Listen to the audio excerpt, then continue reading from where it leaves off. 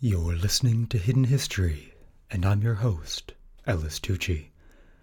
Hidden History is an audio project of Bulletin Technologies, LLC. To find out how you can fly for a fraction of the cost of commercial, visit bulletinflights.com.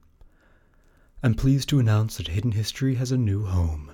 To catch up on all our past episodes and hear new ones every Wednesday, head on over to hiddenhistory.show and learn something new today. Hidden History can now be found on your iPhone's built-in podcast app. Subscribe to be updated on our weekly releases and download past episodes for offline listening. And now, the show. Through modern cosmetic and plastic surgery, you can completely transform the way you look. Be it through rhinoplasty, facial, or body contouring, there are practically very few limits to what can be changed under the knife. But logically, plastic and cosmetic surgery wasn't always this advanced. And just about 100 years ago, 5,000 men would receive a series of experimental surgeries that laid the foundation for today's modern cosmetic medicine. Thousands more would have haunting fixes tailor-made just for them. You're listening to Hidden History. This is episode 14, The Blue Bench.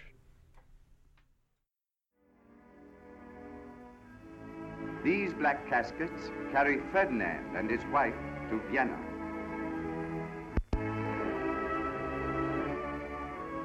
They are the prelude to slaughter.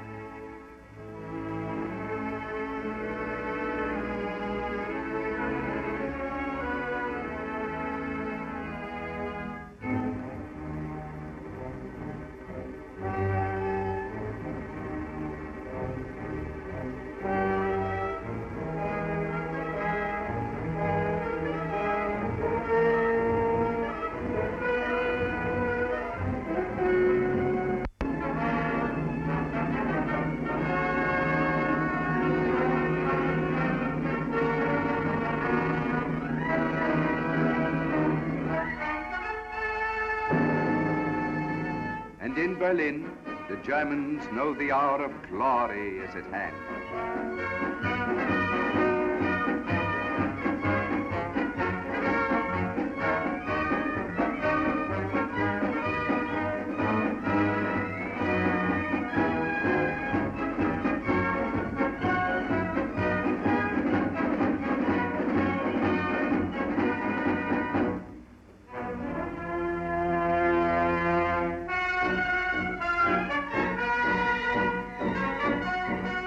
Tsar of Russia mobilizes, and with his uncle, the Grand Duke Nicholas, with a white moustache, reviews the army. 10 million men will be enough to crush the Germans.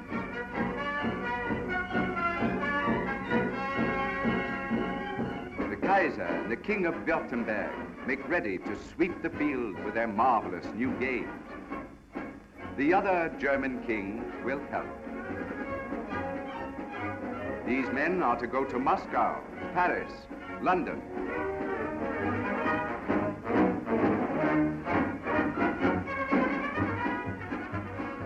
The Crown Prince will command an army. Von Mackensen will fight the Romanians. They goose-step before their emperor and before the son of their emperor. That was an excerpt from a Fox Movietone newsreel produced after World War I to give historical context to the war itself. That long dialogue-free space in the beginning is a parade of newspaper headlines highlighting the escalation to war of the nations of Europe. Overall, 67 million men were mobilized to fight in World War I, and over 16 million of them died.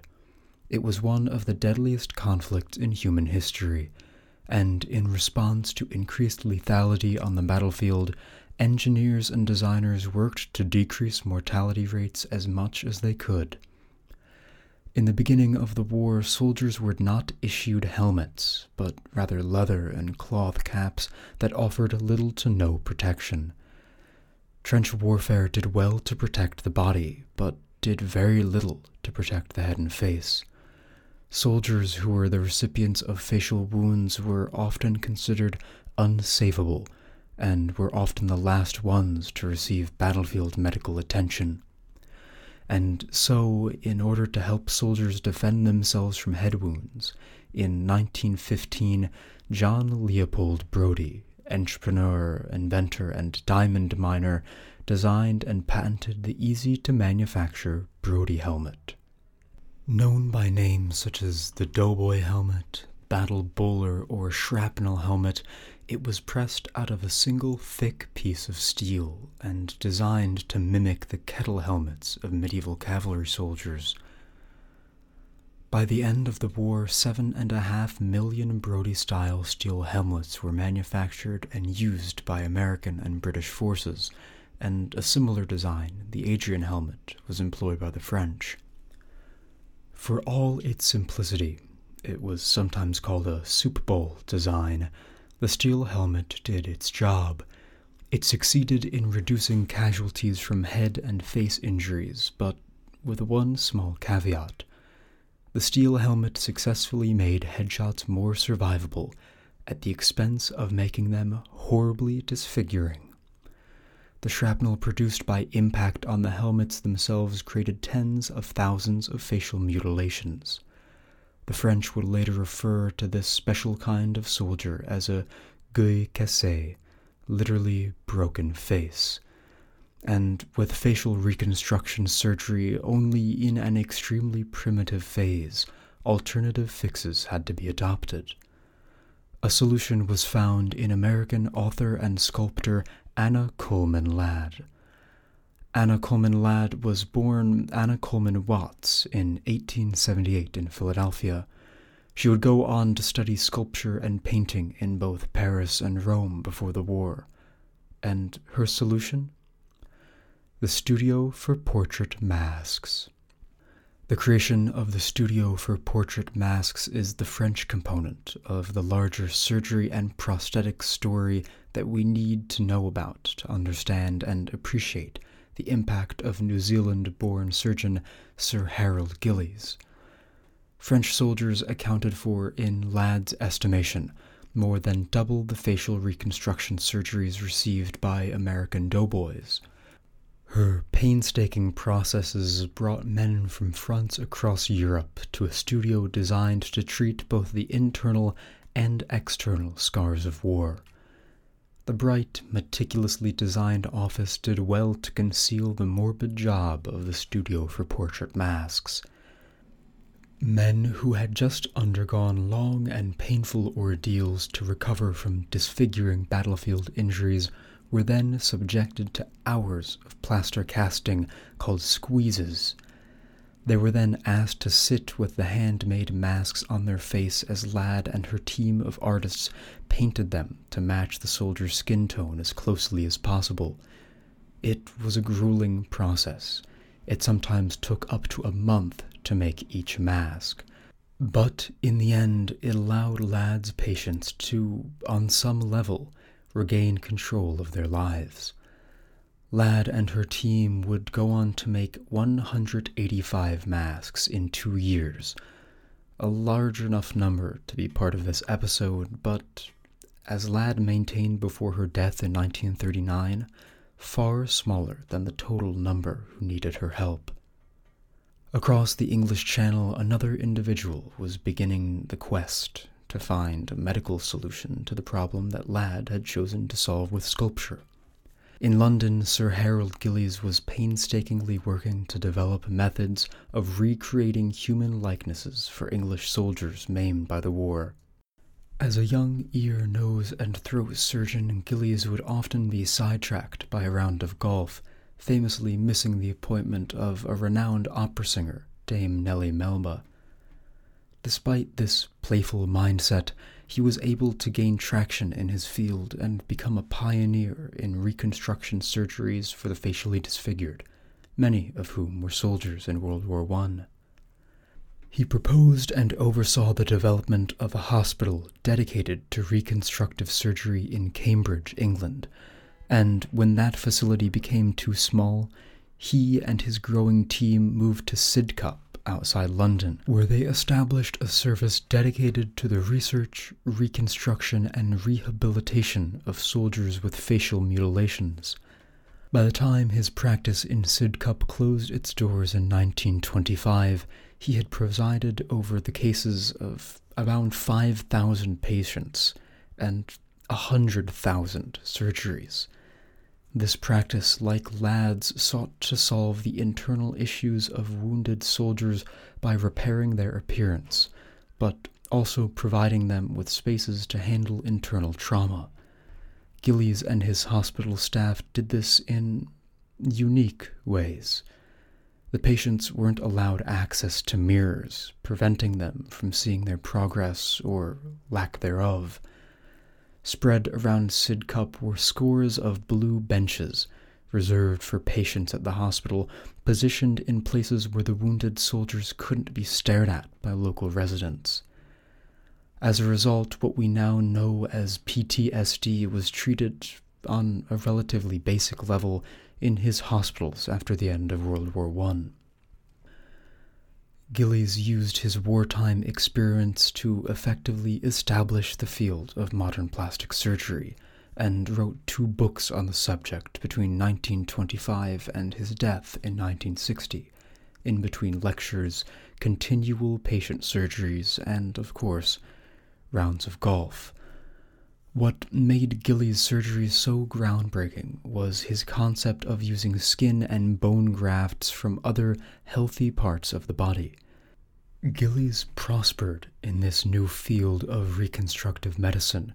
It didn't take long for the British Army to realize that these procedures would be an important component of mechanized warfare. Soon, Gillies was leading his own plastic surgery unit in Aldershot. Here, he was able to develop his, quote, strange new art, so that he could perfect skin grafting procedures. Like Ladd, art played a significant part in Gillies' work, even inspiring him to take detailed sketches of pre- and post-surgery soldiers. Gillies' work was so impressive that he needed to prove to other doctors that it wasn't fake. One story tells of a soldier, J. Maggs of the Welsh Guard, whose nose was completely destroyed by a sniper bullet. He underwent facial reconstruction surgery with Gillies and emerged with a nose so perfect that, when prompted by doctors, Gillies would make Maggs blush, often by talking to him in language Maggs didn't understand, just to prove that the nose would blush as well. Gillies would keep pioneering the field of plastic surgery, continually blurring the line between art and science.